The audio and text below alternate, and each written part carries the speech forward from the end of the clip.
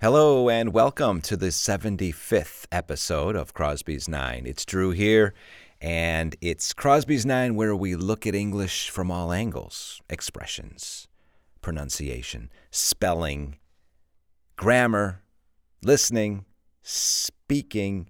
How can you improve your speaking? Yeah, how can you improve your speaking with these podcasts? Imitate me.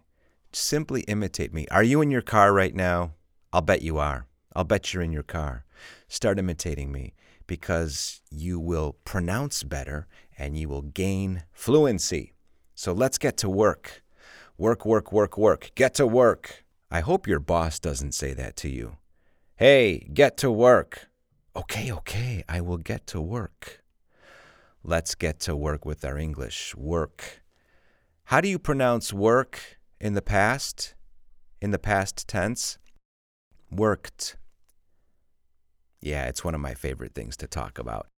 Those crazy verbs that end in a sound where we don't use our voice. There's no voice. We don't use our voice to pronounce k, k, k.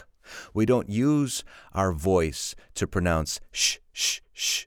So, for example, the verb to push in the past is pushed. In other words, if we don't use our voice to pronounce the last sound in the infinitive, it sounds like a T in the past, like worked or touched, to touch, touched, or push, pushed. Okay, well, let's get to work. Let's work. Do you remember that song? Do you remember that song by Mick Jagger? Mick Jagger had a song in 1987 called Let's Work. Actually, it's not his best work. Speaking of work, it's not Mick Jagger's best work, but the title of the song is called Let's Work, and he came out with this song in 1987. And actually, it's a good song in terms of lyrics, but it's one of those 1980s songs with a lot of synthesizer, and it just, for me, isn't a good song. But the lyrics are really good. He says, let's work, be proud, stand tall, touch the clouds, man and woman, be free, let's work, kill poverty. Really cool. From 1987. Let's work. Hey, do you work your fingers to the bone? Do you work your fingers to the bone? I have worked my fingers to the bone for you kids. This is something a parent might say. Talk about a guilt trip. I have worked my fingers to the bone to give you guys everything you have. Really? You have worked your fingers to the bone? So, yes, in English we have this expression, to work your fingers. It's a funny expression. I'm sorry, I'm laughing because it's just a silly expression, but we use it a lot. To work your fingers to the bone. Think about this. Okay, so the expression to work your fingers to the bone means to work very hard. You are working so hard that the skin on your fingers wears away. There's a great phrasal verb for you. To wear away means to slowly disappear, to slowly disintegrate. So I have worked my fingers to the bone. Well, that's a good expression anyway. How about the one, all work and no play makes Jack a dull boy? Yeah, well, all work and no play makes Jack a dull boy. Here's an example. Let's say you are at the office and it's 6:30 p.m. and your colleagues are leaving. It's Friday night and they ask you to go with them to have a drink. Come on, it's Friday night. No, I'm sorry, I need to continue working. I'm very busy. Oh, come on, Drew, it's Friday night. Let's have some fun. No, I really can't. I'm sorry, I'm very busy.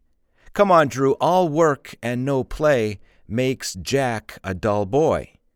Can you repeat, please, listeners? All work and no play makes Jack a dull boy.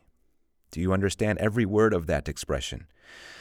All work and no play makes Jack a dull boy. Dull, dull, dull, dull. The word that you might not understand there is dull. How do you spell dull? D-U-L-L. If somebody is dull, they are boring. They are uninteresting. They are bland. They're not exciting. So if you say to someone, all work and no play makes Jack a dull boy, that means that we need free time. You need some free time, because if you don't get any free time, you become bored and you become boring. Now, a lot of times you can substitute the person's name in the expression, of course. They would say, hey, Drew, come on, all work and no play makes Drew a dull boy. The original proverb is Jack. The word is Jack. The name is Jack. So this is a kind of a cool expression, and it means that, look, if you don't take advantage of your free time, if you don't get some free time, you become bored and you become boring. What's the difference between bored and boring? Bored is that person who feels the effect of boredom. If I am bored, I am feeling the effect of boredom. Remember, the noun here is boredom, B-O-R-E-D-O-M. So if I am bored, I am feeling the effects of boredom. Boring is also the adjective, but the adjective here is the thing or the person that causes the feeling of boredom. That movie is boring. It's causing me boredom. And the fact that that movie is boring makes me bored.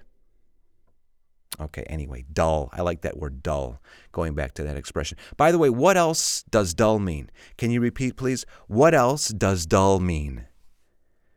It means, well, it's the opposite of not being sharp. If I have a knife in my hand and this knife doesn't cut, I'm trying to cut something. I'm trying to slice a tomato. Well, why doesn't this knife slice the tomato? Because the knife is dull. It's not sharp. So the word dull, D-U-L-L, is also an adjective which means not sharp. Now, let me ask you a question, listeners.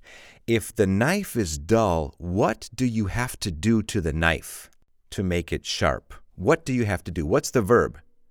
Sharpen. Good. So if the knife is dull, you have to sharpen it. Now, talking about dull, if you're talking about something that's dull, an event can be dull. A movie can be dull. It's boring. It's not exciting. What about food, for example? Can food be dull? No. Food can be bland, but not dull. Remember the difference between dull and bland. Let's say you're eating some scrambled eggs. Would you like some scrambled eggs? Sure. Here you go. Let me see here. You know, these scrambled eggs don't have any flavor. They're very bland. So if food lacks flavor, in other words, if food doesn't have any flavor, the food is bland. What do we need to do to food that is bland? Repeat, please. What do we need to do to food that is bland? We need to season it. We need to season it. You know the word season, right? Winter, spring, summer, fall. Those are seasons. But the verb is to season. And that means to add seasoning to something. Yeah, seasoning. Seasoning. Seasonings are salt or pepper or oregano or cinnamon or paprika. And we need to season food with seasonings so that the food isn't bland, so that it has more flavor. Anyway, that's all the time we have for the 75th episode of Crosby's 9. Please go back and listen to this podcast. Please repeat what I say and try to incorporate the new vocabulary and expressions and phrasal verbs into your everyday English. That's all for now. Thanks for tuning in. I'll see you soon. Bye-bye.